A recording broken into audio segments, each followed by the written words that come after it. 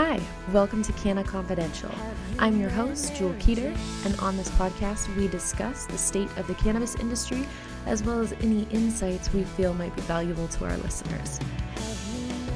So without further ado, we'll get to the content. Thanks for joining us. Hello, everybody. This is Cheryl.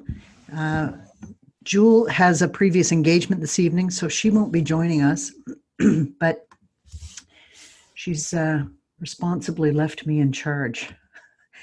And so we have a few things we're going to talk about tonight.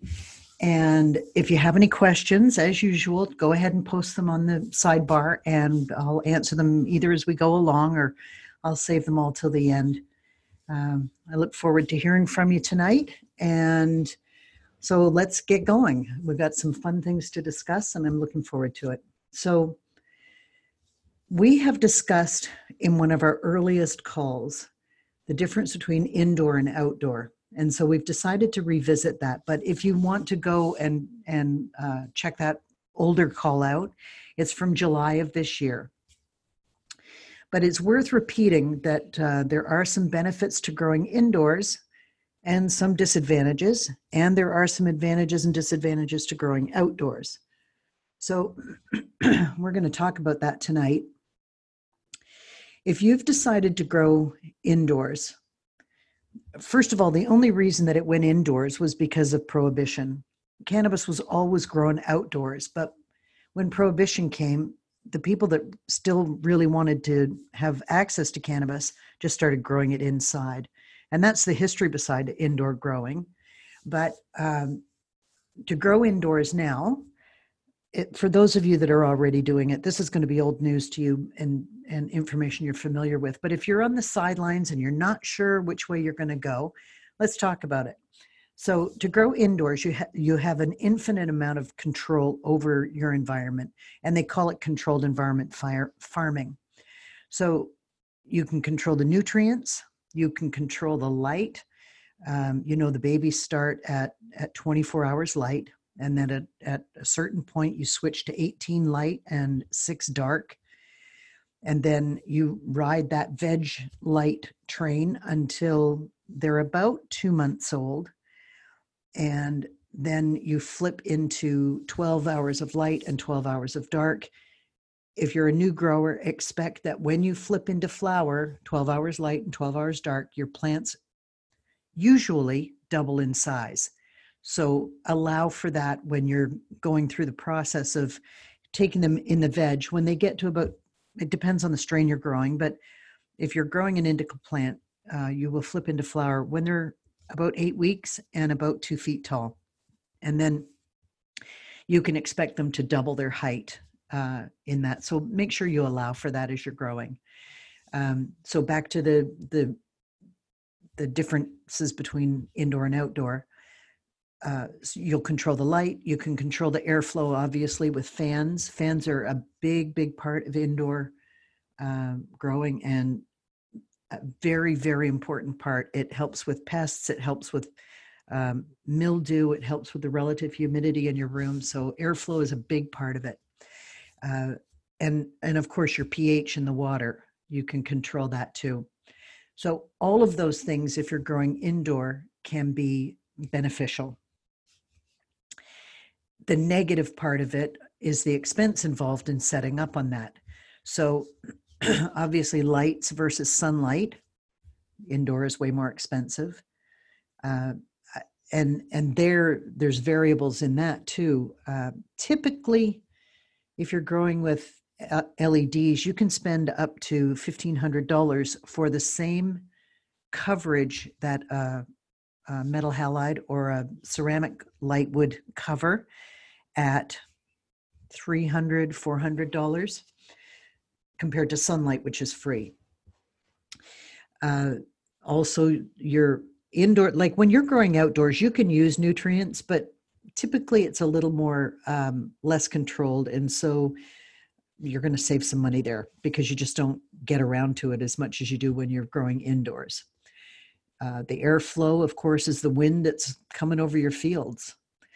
And it's the quality of the product Now that's a huge debate right there. Some people say that indoor doesn't taste the same, and some people swear by indoor. Some people swear by outdoor. It comes down to personal preference. I've seen good and bad in indoor and outdoor. In outdoor, of course, the lure of outdoor cultivation rests on the hopes of producing huge amounts of cannabis at the lowest cost in a single harvest. If you can grow outdoors in your area, some people are located too close to the coast and the salt interferes with their outdoor growing. But if you're in an area where you can grow outside,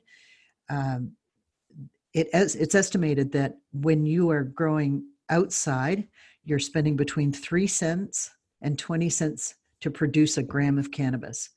If you're growing indoor, you're looking at between 90 cents and $2 a gram. So the argument is that if you grow a big enough crop outside, your costs are so low that you could produce in one outdoor crop what an indoor grower could do in a year. The profit, the bottom line will become the same, except that the indoor grower has to grow all year. The outdoor grower can do one crop, just because your costs are so much lower. So for cannabis that produces outside isn't as pretty usually. Typically, it's not as pretty, but it really doesn't matter. If you're going to be using it for oils or extractions to be used in beverages or edibles, or I know vape pens are a bad word right now, but if you're using it for cartridges for vape pens or beauty products, then the best reason to go do it outdoors is because of the cost. That's a big, big factor. And then, of course, cannabis is meant to be grown outside. And it won't, again, look the same as indoor because it's such a controlled environment, but it can harbor the same benefits. So you make your own choice and decide which works for you. If you have a secluded area, you can, I mean, not everybody that lives in a subdivision can grow a bunch of plants outside, but if you have access to a large area and it's outdoors and it's somewhat isolated and you can grow outdoors, might be an interesting experiment to try. I'm not suggesting you do it illegally, but apply for the license for an outdoor grow and do the experiment for yourself. So then that's the comparison between indoor and outdoor.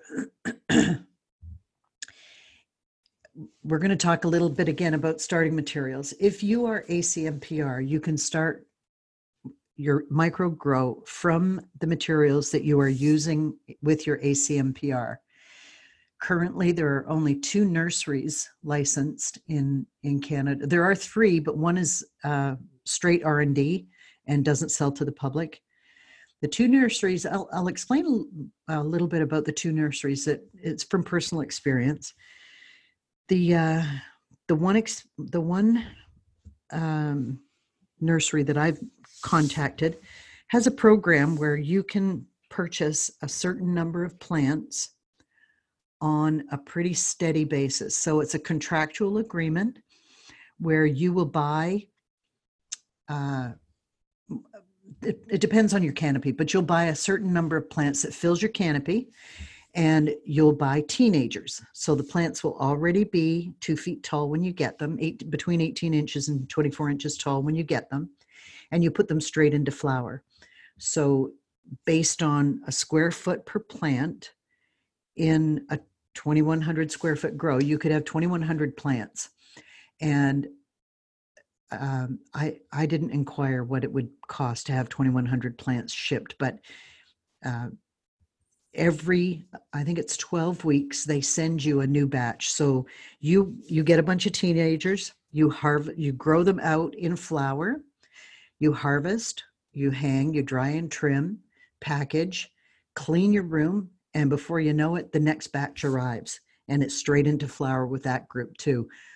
It's done correctly. It's 390 days, so it's 25 days over a year. But in that year plus 25 days, you can get 6 flips in. So if you're very well organized and that appeals to you, just do a little research on the two nurseries that are available. The other nursery, I believe this one's in BC. The gentleman that runs that has been, I understand he's got like 17 years experience in horticulture at school. Like he's apparently a genius with horticulture knowledge. And they have an operation where you buy mother plants from them. Oh, the first guy you're not allowed to clone. So you sign up an agreement and the plants arrive on a consistent basis, and that's what you grow. The other gentleman in British Columbia, he sells mothers. I believe they're $1,000, and you can clone as much as you want from his plants. Some of these guys will do a custom operation for. So if you want to have Girl Scout cookies crossed with Godfather OG Kush, they'll do the breeding for you and provide you with a strain that's particular for your own grow. So check out those two nurseries if that's where you're at in your operation. Now we're going to talk about some of the problems that the LPs have run into. We all know about the problem that CanTrust ran into, and I've done some reading on it, and I've read some different situations about what actually happened there. From what I understand, and if you know better than I'm glad to hear. I would love to hear from you. But my understanding is that while CanTrust did have an LP license to grow, they were growing behind almost like a fake wall, and they were exporting that product. So they apparently had $53 million worth of cannabis growing behind a fake wall that when they did their reports to Health Canada, they just didn't mention the cannabis that was growing behind this hidden section. And it's created an issue. Like from what I understand, they're going to be shut down. They're not going to be able to pay their way out of this one.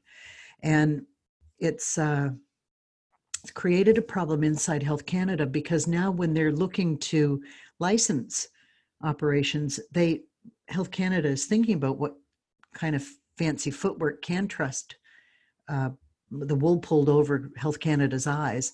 So they're being a little more intense with their monitoring of an application for a micro grow. Well, for, I guess, licensed producers too, but it just makes it a little more difficult for all of us that are coming through behind CanTrust when they've been so dishonest. It makes it difficult for everybody else. Some of the other LPs, like Canopy, during a call with analysts, the CEO of Canopy, his name's Mark Zuculin, he feels that it's going to be, and this is air quotes, increasingly unlikely that Canopy is going to achieve the target of $250 million in revenue for the fiscal fourth quarter. That'll end in March this year. He doesn't think he's going to be able to hit that target. So why this information matters to a micro? The LPs are suffering because this industry, it's sort of, it's run off of what the beer companies have done. There's the big Labatt's and the Molson's and all the big giant beer, Budweiser and all the big giant beer brewers. And then there are the small microbreweries. And so if you can scale cannabis from an ACMPR to 2,100 square feet of being a micro, that's where the sweet spot is and not just my understanding. I've done a lot of reading on this, and we as a team have done a lot of reading on this. And that's why we've decided to go with being a micro, because it's difficult to scale the product up to what the LPs are doing. Some of these guys are 1 million square feet, and that's got to be very, very difficult, expensive, time consuming. It would feel like you're always walking a tightrope, because if you have a problem inside your micro, you can fix it pretty quickly. But these guys, being behemoths, are a problem could very quickly get out of hand before anybody even knows it. Now, I know they have monitors and systems in place to catch anything that's deviant out of what they're expecting, but it can still happen where if you have one plant that goes sideways in your microgrow, you'll see it very quickly. If you've got 1 million square feet to monitor, chances are that that one plant that's going sideways is going to infect a larger group before it's actually caught, before it shows up on the monitors of somebody sitting in an office looking at computer screens. So this allows micros to really shine. And by focusing on creating a quality business and a brand that people want to support with local and national inside your local economy and a national economy, micro cultivations are poised to be the Canadian champion. So the success in this industry, you're not hearing about like the micros, you're not hearing about what kind of profit any of the micros are making. Firstly, because we're also new. And I, as a micro, and as you all know, I am licensed. I don't stand on a rooftop and shout about how much money I'm making in my micro. I can fly under the radar of people in my town, any kind of public scrutiny, because I'm a privately held company. I don't announce to everybody how much money I'm making, but the LPs have to because they're publicly traded. And so their profit and their bottom line, all their information is public knowledge. It has to be public knowledge. So you don't hear about how much money the micros are making because it's private and because we're all pretty new at it. And there's not very many that have taken, a full year to figure out exactly how much money you're going to make in a year. I read an article this week about a company in British Columbia that buys from micro operations, and they took as their first offering, they purchased from 3 micros 100 kilograms. And so if you think about, if just, I don't know what each micro supplied to this company, but of the 100 kilograms, if each company did like 30 or 35 kilos, then that means that they supplied just over 60 pounds, and 60 pounds multiplied out by whatever your wherever you're living, whatever your prices are in that area. But just using the average around where I am, that means those micros took in, for 30 kilograms, took in about $200,000. And so I don't know for a fact if that's what they got, but if the information that was published about the 100 kilograms divided by 3 micros that provided that cannabis to that company, that would be a pretty nice payday, I think. So if you look at companies like Broken Coast, I believe they didn't start as a micro because micro wasn't a thing back then. They were licensed as an LP, but they started very small. And they grew little by little, with the focus being on passion of the plant versus the dollar signs at the end of the rainbow. And Broken Coast always shows up in the top 10 for quality of product, quality of bud and flower. On any list I've ever seen, Broken Coast always falls in that top 10. And they've just used their money and rolled it back in. Now, I shouldn't say that because I don't know for a fact, but it would appear that they have taken their profit and rolled it back in to grow their company, and then on the next harvest rolled it back in to grow their company till they are a major player now. So just remember that the why you're doing this, you're doing it.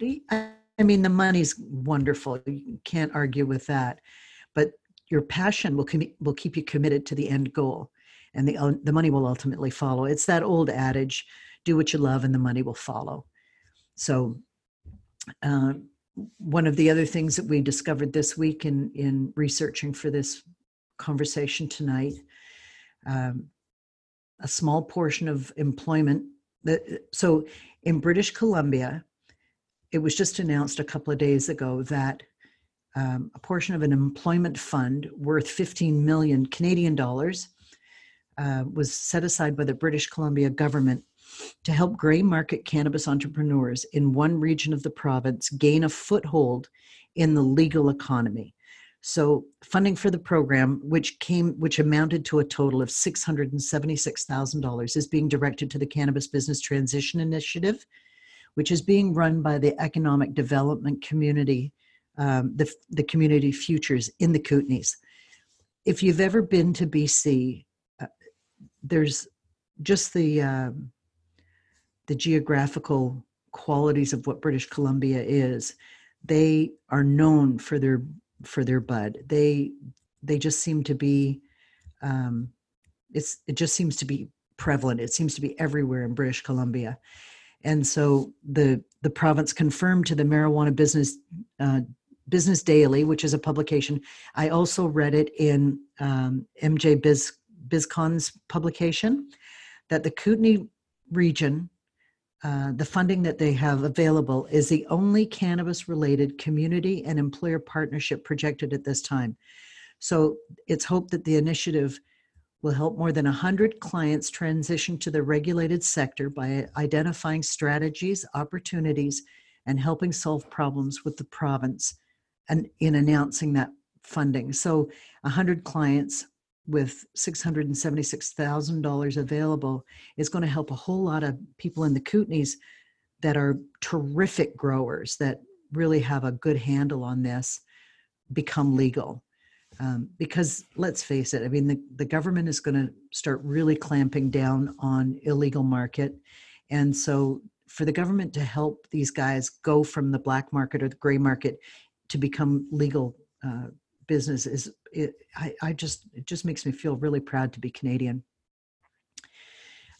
So with the legalization of, this is a quote, with the legalization of cannabis, our region has an opportunity to transition its underground cannabis economy to a successful legal industry.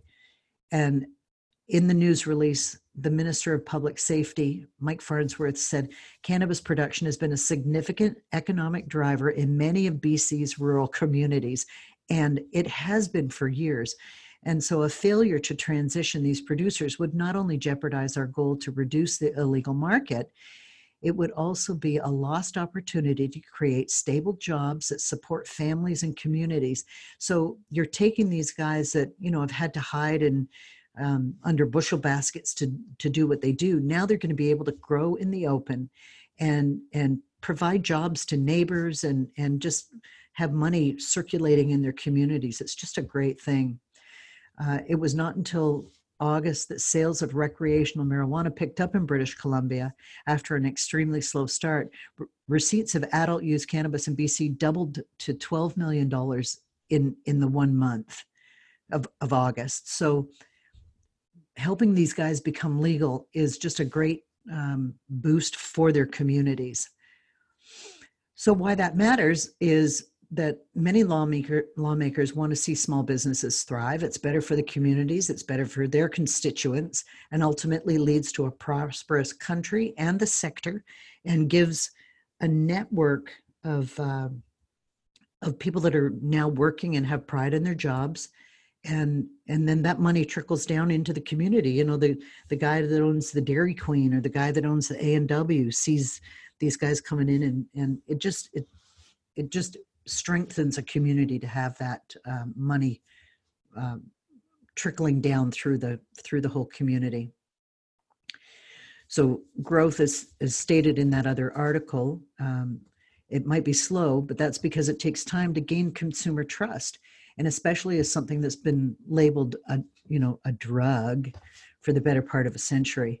It's nice to see a light being shone on the industry so that people can do this legitimately and be not looked down at by other members of the community, but actually become leaders in their community with the knowledge that they bring to the game, and that they become a viable business inside their community.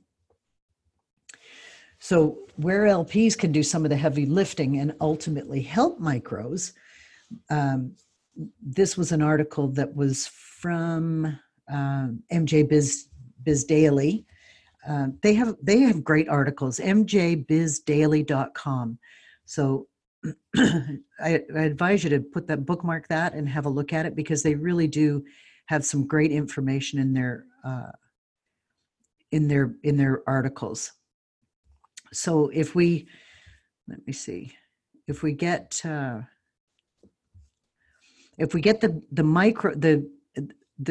LPs go out there and sort of lead the way, it helps the LP or the micro cultivations, because the council, in this article, the council asked the incoming ministers of public safety, finance and border security, to discourage the proliferation of illegal online cannabis dispensaries. So there are businesses out there that operate dispensaries for cannabis online that are not legal, but they've been operating for a long time. And so in trying to shut them down, it helps the LPs are pushing for it. They're paying the lobbyists, but it helps the micros, because as we all become legal, and the illegals get shut down, customers come to us for quality grown product. And so this council suggested that ministries collaborate with provincial and territorial counterparts, whether it's the RCMP or provincial police, to increase the enforcement to further restrict access to youth. It's a quote here: "We recommend that the government prioritize the closure and removal of illegal brick and mortar stores and actively seek out to shut down illegal online cannabis dispensaries." So that's going to happen. And so for us to be poised in the micro market as this happens, it's just going to make our business that much stronger. They've also requested that banking channels open up. Legal cannabis businesses continue to struggle to access regular banking services, which essentially acts like a competitive barrier to the legal cannabis industry. This group said improvements can be achieved by Canada's banking sector to ensure that cannabis businesses are given access to just the basic fiscal resources that we need in order to grow our operations. It's one thing to fund your grow and, start small and buy all your lights and roll your profits in so that you can grow, and roll your profits in so you can grow in the next quarter. But wouldn't it be nice if you could go to the bank and say, look, I'm a legit business and I need to borrow, $75,000 and I intend to pay it back in a year, and really get started properly. It would be, especially once you've got that license in your hand, to go into a bank. And banks are getting better about it. I have a nice banking relationship with my bank, and they accepted me as a cannabis business. I understand that it's one of the big banks, and I understand that they do it on a case-by-case basis. They don't just open their doors to any cannabis business, but they do it on a case-by-case business, because a lot of these banks do have business operations in the States, and they don't want to jeopardize what they've got going on in other countries because they are doing business with cannabis businesses here in Canada. So they are doing it because banks recognize that there's a lot of money in this too, and they obviously are in the money business and want to be part of it. So they are starting to loosen that up so that more people like you and I have access to banking. And also, we all know that to realize the potential for the regulated cannabis products in international markets, it's recommended that the ministers develop a comprehensive medical cannabis export framework so that in the next 12 months, it would ensure that the Canadian cannabis industries, our global competitiveness would put us at the forefront, but yet still adhering to health and safety, the objectives of Health Canada. Also, the licensing, they're this industry body is recommending that a review be taken of Health Canada's timelines. For those of you that have already gone through, you know that the licensing process can be tedious and lengthy. And so they're asking Health Canada to try and shorten those ongoing delays so that people can get licensed faster. And I'm not one that usually defends the government, but this is a new industry for all of us, including the government, and it's their mandate to make sure that what we're doing is keeping the Canadian public safe. And so, yes, they are making sure that every I is dotted and every T is crossed, but with good reason, because heaven forbid that, products show up and it be tainted and somebody gets sick, and then it's going to look bad on all of us, for the same reason that CanTrust shouldn't have been doing what they did, because it makes us all look bad. So I support Health Canada in their being so meticulous in reviewing every part of an application to make sure that they're keeping the public safe.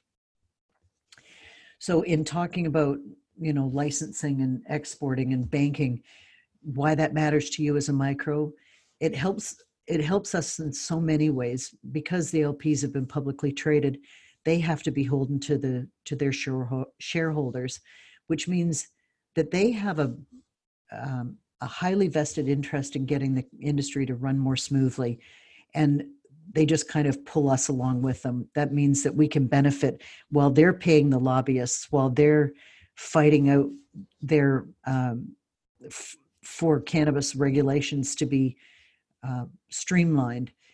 We sort of ride in their coattails, and that's great for us. And LPs need us because our products are aligned, our interests are aligned, and so they look to us to help supply the void in the market that they are experiencing. They're looking to the micros to fill that void. So it makes sense for them to sort of have this symbiotic relationship with us micros. And so now let's talk a little bit about the retail market. New Brunswick's government is getting out of the cannabis retail business, presenting an opportunity for the private sector. The province issued a request for proposals to open privately owned cannabis retail locations for a single operator in the new year. So New Brunswick is looking for a quick sale, indicating the applicants will have until January 10th of next year to submit proposals. And the applicants must have, for those of you that are in New Brunswick, this might be something that you're interested in. So applicants must have demonstrated experience in the sale of adult use cannabis. They must have the financial capacity to develop and sustain operations. You'll have to have a viable plan to combat the illicit market, the ability to cover high quality service through price competitiveness and product diversity, and an approach to building partnerships with local entrepreneurs and the First Nations. So why that matters to the rest of us? Having more retail operations is going to really help the market and cultivators become an even more legitimized industry. Consumers, especially new consumers, need to have access to cannabis in an easy way, an approachable way, in outlets that create the kind of experience that's favorable for the legal industry and a new consumer. So I've been to a couple of events where it's almost like a knowledge seminar where they're teaching people what cannabis is, how cannabis is grown, and inevitably it seems to me that 90% of the room, when I walk into these things, 90% of the room is over 60 years old. So this is the generation that were the hippies back in the 60s, but as they got older, they started to fall into that just say no to drugs, and they recognize cannabis as a drug, and it's really hard for them to, they think of it as a head shop visit, and they're not into it. Whereas if you have a retailer that doesn't have that head shop vibe. It's more comfortable for somebody that's a new user to walk in and sort of discuss with somebody the different strains and what kind of strain they might be looking for a particular, if they're having trouble sleeping, they don't want a sativa. That kind of conversation with somebody knowledgeable behind the desk. Because if it's difficult for consumers to find and access and visit retailers with good, consistent product, they either won't be consumers anymore or they'll continue to shop in the black market. And that's a decision that could have negative implications for them in their health and also could have legal ramifications that wouldn't be a favorable situation for your 75-year-old granny to be in. So I also today, in line with, I'm just going to open another screen here, in line with what's going on in British Columbia, there was an article posted today in the Business Financial Post that the Ontario cannabis sales is going to allow the private sector to be involved in storing and distributing cannabis. So the Ontario Cannabis Store will move ahead with a hybrid wholesale model that will allow the private sector to be involved in storing and distributing cannabis, according to an email obtained by the Financial Post. The Crown Corporation sent this letter to licensed producers on Tuesday night, so last night. So this has just been announced this morning. So they're finding that the OCS here in Ontario is bottlenecking the supply of cannabis, trying to get it out to the consumer. Right now, in Ontario, the only way you can obtain cannabis legally is through the OCS. So the OCS is recognizing that they're having trouble getting the cannabis to the end user. And so they've decided, I'm assuming through the lobbyists' work, they've decided to crack that door open so that they can get some input from the micro cultivators and the LPs on ways to modify the system to allow access for users to get the product that they want and need. So at that point, and this is for everybody that's on the call, at that point, I think it's important that everybody be aware of who your MP is and contact them and let them know that you want to be a part of helping that decision making happen. If you're in BC, of course, they're talking about farm gate sales. If you're in New Brunswick and you're thinking that you might be getting into the retail business in Ontario with the OCS opening the door, it's only a matter of time before all the other provinces fall in line and we all have the ability to distribute our product through an easier channel than what we're having to experience right now. Have you met Mary Jane? Thanks so much for listening. If you have any questions about today's topics or the cannabis industry in general, feel free to send an email to jewel@cwcultivations.com. That's CWCULTIVATIONS.com.